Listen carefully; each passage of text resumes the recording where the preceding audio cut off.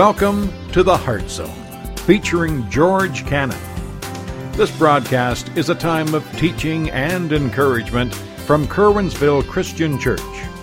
For more information, we invite you to visit us on the web at www.curwensvillechristian.org. And now for a message from the Heart Zone. Here's George Cannon. All right, folks, I'd like you to turn in your Bibles to John chapter 13. John chapter 13. You know, we're going through the Gospel of John. We're wanting to meet Jesus, and as we're meeting Jesus, we're learning about ourselves, and we're also learning about others around us and how they respond to Jesus. And what we're going to read today is about how, not just about Jesus and what he wants us to do, but we're also going to talk about what he is expecting of us and how that's going to impact others around us. And so we're going to look today at a new commandment. Now remember, we're in that section of John, so we're in this third major part. These 5 chapters are in one evening, over a few hours, in the upper room. So 25% of this gospel is devoted to a few hours in the upper room where Jesus is teaching them about how we are to be while he's away. Because he's told them, I'm going to be away. I'm going away. My hour has come. The Father's going to be glorified. I'm going to be glorified. Where I go, you can't go with me. Here's what I want you to do. And so this is a very, very important passage of Scripture today. Why? Because I'm just going to point out to you one point, because we're in confusion. What do you mean we're in confusion? Well, it's easy for believers to get confused about life while we're waiting. What do you mean we're waiting? Well, remember, he said, I'm going away, but I'm going to come back, right? So, he's away, and in the meantime, here we are. We're supposed to live our lives. The problem is today, most of us are confused about what we're supposed to do during the meantime. What are we supposed to do? Now, here's one thing people will tell you is, oh, well, you know, we got to do this, and we got to do this. And you can fill in the blank with what you're hearing. Other pastors and other teachers through the centuries have told you what we should be doing while Jesus is away, and this is what we should be focusing on. And to be honest with you, a lot of the things that are stressed are good things. But it's interesting to me, we're going to read a passage where there is no confusion. Jesus flat out tells us what we need to be doing. In fact, it isn't even a suggestion. Like, you know what a suggestion is, right? Okay, so if Lori and I are going away and Hudson's at home, you know, we don't say to him, hey, you know, while we're away, here's 5 things that we'd like for you to do. If you got the time, take care of these 5 things. Okay? That's a suggestion, right? He'll tell you that that's not what we say. We'll say, okay, we're going away. Take care of these 3 things. It's a command we give him, right? And what do we expect? That when we come back, those 3 things are taken care of, right? We all understand that, right? So what Jesus is getting ready to tell us is a commandment. It's not a suggestion. And so what is a commandment? It's something that you and I are supposed to be doing. Well, I know what that is, George. Are you sure? You might actually be shocked at what it is. Well, why don't we let Jesus tell us what it is, okay? So I want you to notice with me, we're going to start at verse 31 and we're going to go to verse 38, okay? John 13, verse 31. So when he had gone out, that's speaking of Judas, when Judas had gone out, Jesus said, Now the Son of Man is glorified, and God is glorified in him. And if God is glorified in him, God will also glorify him in himself and glorify him immediately. Little children, I shall be with you a little while longer. You will seek me, and as I said to the Jews, where I am going you cannot come. So now I say to you, a new commandment I give to you, that you love one another as I have loved you, that you also love one another. By this, all will know that you are my disciples, if you have love for one another. Simon Peter said to him, Lord, where are you going? And Jesus answered him, where I am going you cannot follow me now, but you shall follow me afterward. Peter said to him, Lord, why can I not follow you now? I will lay down my life for your sake. And Jesus answered him, will you lay down your life for my sake? Most assuredly, I say to you, the rooster will not crow till you have denied me 3 times. All right, so here's what we're going to do, folks. We're going to basically take this passage and we're going to divide it into 3 sections. Okay, we're going to look first of all at his going away. He's going to go away. He's going to explain what's happening there. Then we're going to look at the command. We're going to look at what Jesus says we should be doing right now. Okay? And then we're going to look at his understanding, because he understands human beings. And I think that's important because when it comes to commands, how good are we at keeping them? Not very good at all, are we? Okay? But let's look at his understanding as well. So let's start, first of all, with his going away.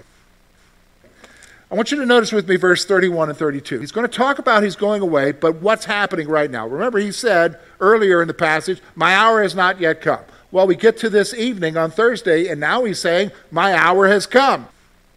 And now as he's saying that, he's saying, look with me at verse 31, now the Son of Man is glorified, and God is glorified in him. What's he doing here? Here's what he's trying to help you and I understand.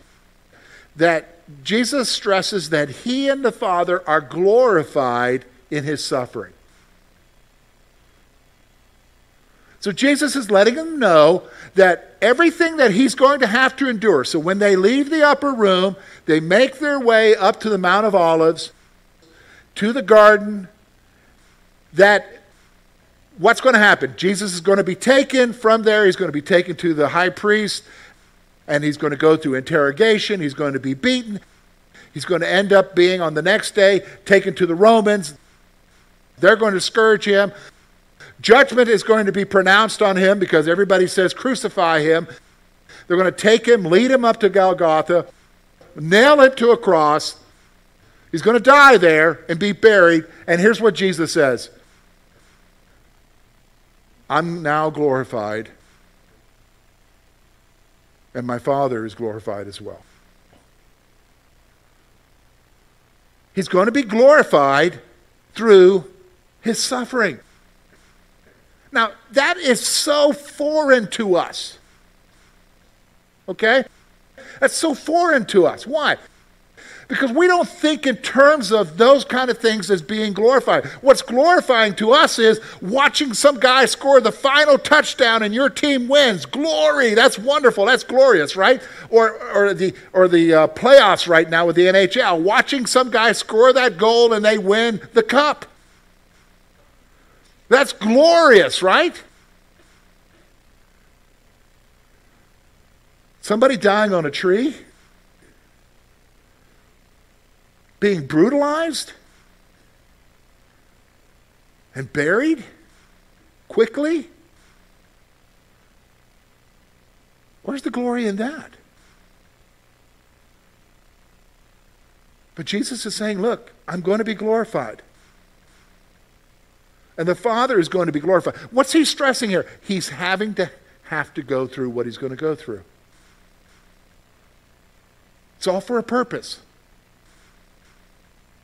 For you and I. Here's the second thing I want you to see. Jesus tells his disciples he's going where they can't go. That had to be shocking to them. Look at what he says there, verse 33. Little children, I shall be with you a little while longer.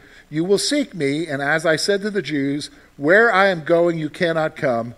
Now I say to you. All right, so I want you to picture this, okay? So they're in this upper room. There's 11 of them there because Judas has left. Okay, he's gone to go sell his Lord to the high priest for 30 pieces of silver. So the rest of them are there. They're having a meal together. Jesus is sharing with them. Now, in their mind, the 11 who are with him, here's what they're thinking. Any day now. We've been following him for 3 years. This is the Messiah. He's been welcomed into Jerusalem. The crowds are shouting for him. Look at the miracles he's done. He just raised somebody from the dead. It's just a matter of time. He's going to take out the Romans, and we're his right-hand men, and everything's going to be wonderful. Didn't he just say he's going to be glorified? Didn't he just say he's going to be glorified? Didn't he just say he's going to come into his glory? We're here with him, the Messiah. Yeah, and then Jesus says, hey, I'm going away, and you can't come with me. That's got to blow their minds. Because that's not what they're expecting, right? They've got to be crushed. I'll give you the story that helps you understand that crushing, okay? So, when I was a teenager and I got my license, I grew up in South Carolina, although I grew up in a lot of Army bases. Most of my life was in Columbia, South Carolina, right outside of Fort Jackson. My dad said to me, hey, I'm going to get you a car. And I thought, wow, Dad, that is awesome. Okay, so this is 1982, 83, okay? And he knows that I have been talking about that if we ever got a car, I'd like to get a 76 Chevy Nova, okay?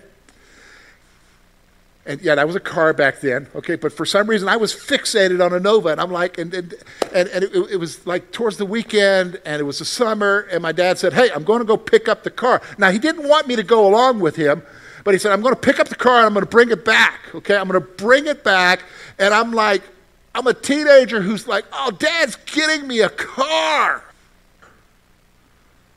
So I waited for this car. And so I'm watching the show on TV and waiting for my dad to show up. And I hear a vehicle pull in and the front door open. And Dad says, it's here. I got the vehicle for you. And I'm like, oh, awesome. I got a car now. He got that Nova. And I run out the front door and I look in the driveway and it's a mail Jeep.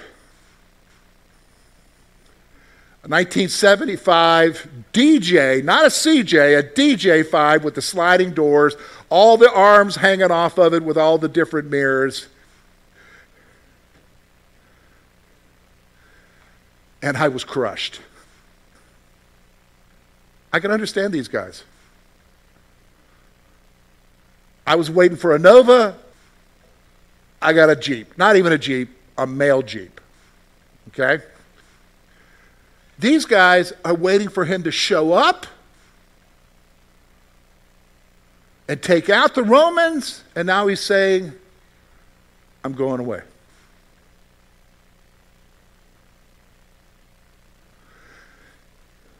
So what does he tell them to do? He tells them what they need to do in the meantime. Here's what you need to do. A new commandment I give you. So let's look at it. Look with me, verse 34 and 35. It's pretty explanatory. And we're going to look exactly what he means here. He says, a new commandment I give to you, that you love one another, that as I have loved you, that you also love one another. By this will they know that you are my disciples, if you love one another. So here's what he's saying. I'm going away, and here's what I want you to do. Fight the fight. No, that's not what he's saying. Love each other. So there's three things I want to stress here, okay? Three things that just come out of this passage, okay? First of all, Jesus gave his disciples a command to carry out while he's gone. Okay, so he gave that 2,000 years in the upper room. That command still holds true even to this day. To this day, folks, because why? He hasn't come back yet, right? So the command is still there for the followers of Jesus to carry out. This is what he wants us to focus on. Is loving each other. This is the command. It's very plain language. While I'm gone, I'm going away, here's a command, you do this. Okay, second thing I want you to see here. He commands us to love each other as he loved us. Now, here's what he's saying. He's saying, love each other. Now, just so you understand what he's talking about, he's not saying go up to each other and say, oh, I love you, kissy face. He's saying, love each other, how? Like he loved us.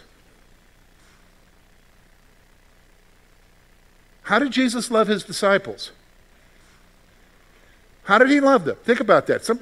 If you process that for a moment, it isn't that he went up and gave them a bro hug. Did you understand what I'm saying?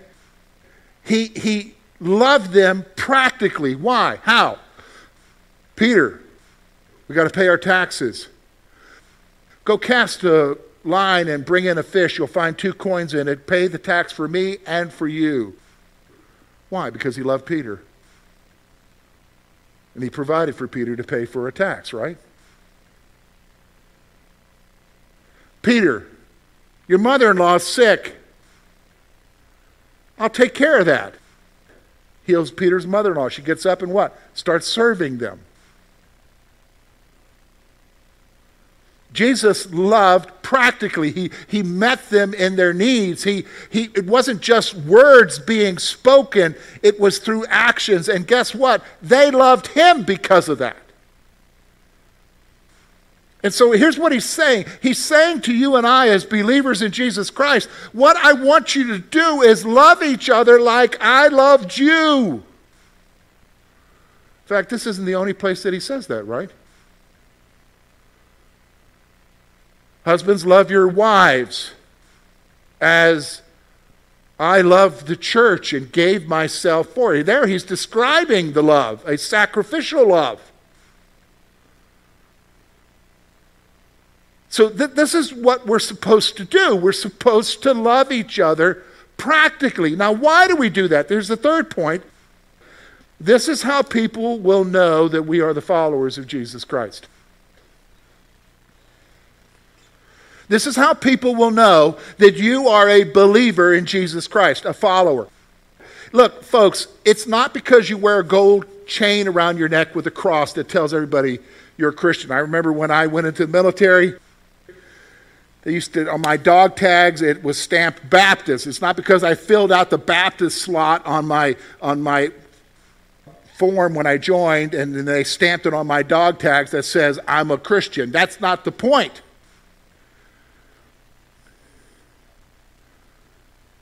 People know you're a Christian by what? He says it right here.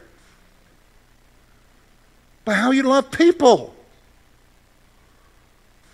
Because you love them like he loved people. Did you know? It's not the stand I take. I used to hear that all the time when I was a young Christian in the church that I went to. I stand on the Bible. Why I believe there's a hell. And I mean, wonderful. You can all know all that doctrine, but that's not telling anybody you're a Christian. When you're being a jerk, did you understand? It's by your what? Love for one another. That's the command he's giving us here.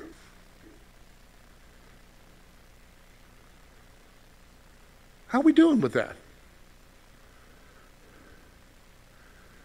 I've been thinking about that a lot lately. I've been thinking about how are we doing, Jesus, while you're away? If you were like, and you are, peering in on our lives right now, wondering how we're doing while you're away, how are we doing with that? I'll be honest with you, for George, I can't speak for you, but for me, I'm not doing too well with this command, right? Oh yeah, I love the people I like, but remember, I talked to you last week about our tendency is to what? Write people off, right?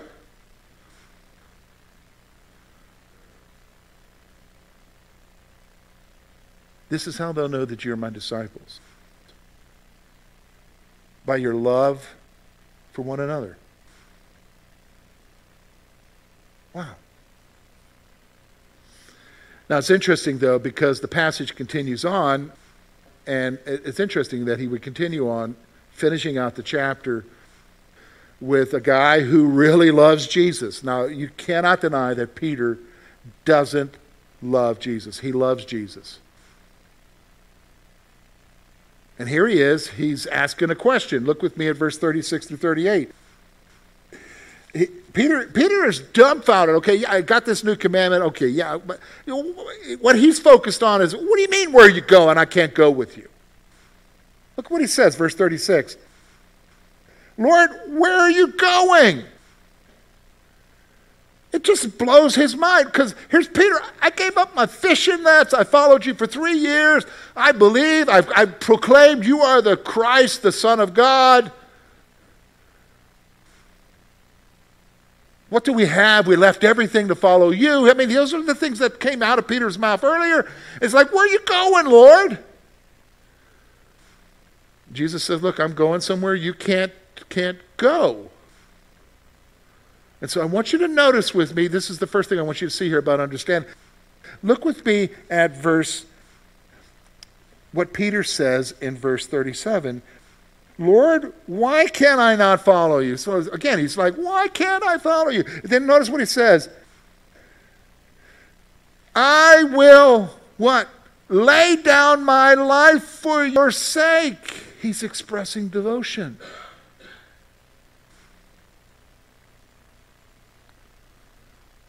I'll die for you, Jesus. And here's what I want you to see. It's easy to express devotion to Jesus. It's easy. It's easy like even with this command, you are to love one another. Yes, I'll do that, Lord. I'll love other people. It's easy to express that, right? This is what blows my mind, is the understanding. Look with me at what Jesus said to him. Verse 38, we know it. Will you lay down your life for my sake? Peter, I hear what you're saying, Peter. Will you really lay down your life for my sake? Now, isn't it interesting? Just a little bit later on that evening, they're in the garden. Here comes all these guards and temple guards and everything. And Peter, what does he do? He's first one there, whips out a sword, cuts off a guy's ear. He's got to show that he loves Jesus, right? But a little bit later in the evening, when he's confronted by a maiden, by a fire, aren't you one of those Galileans? Get away from me. I don't even know who he is. Jesus knows that.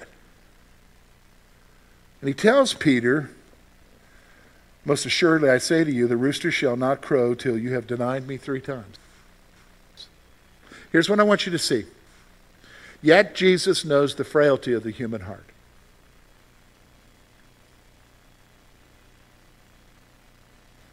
Aren't you glad for that?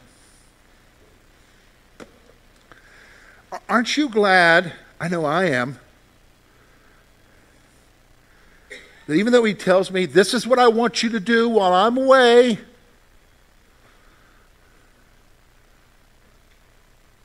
he understands I'm human.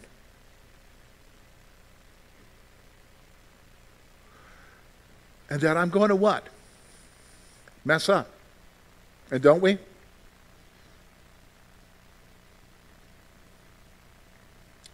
So what do? Pick myself up. And keep moving forward doing what? What he told me to do. So what do we do with this, George? Where does this go here with this passage? I mean, he's trying to get us to understand him, and hopefully you're going to get a bigger picture of him through what we just read, but also understand what he wants from us and knowing ourselves. So here's what I want you to see. Here's what he's saying to us. Guys, I'm going away. Well, we already know that. He went away, right? And in the meantime, you love each other like I loved you. So it's more than just a lip service thing. It's a practical thing. That you extend love towards each other. And by this, by that, by knowing that you love and accept people, that you love them, what?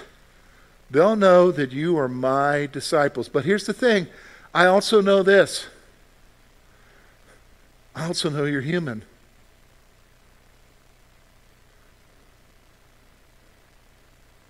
And talk is cheap. But I understand that. Isn't that awesome about God? He understands our frailty. He understands that we're human. But he still calls us to what? Obey him. If you love me, you'll what? Keep my commandments, right? Something to think about for you. Hi, folks. This is George. I want to thank you for listening this morning, and I want to tell you about a free app that you can get for your mobile device that will allow you to access all the materials and information you need about our church in one device. Simply go to your app store on your Android or Apple device and search for Curwensville Christian Church. The app is free, and what you'll find there is everything you need to know, plus all the teaching from our church as well as this program. And we hope that you will utilize that in your search for Christ. Until next week, folks, take care and may the Lord bless you.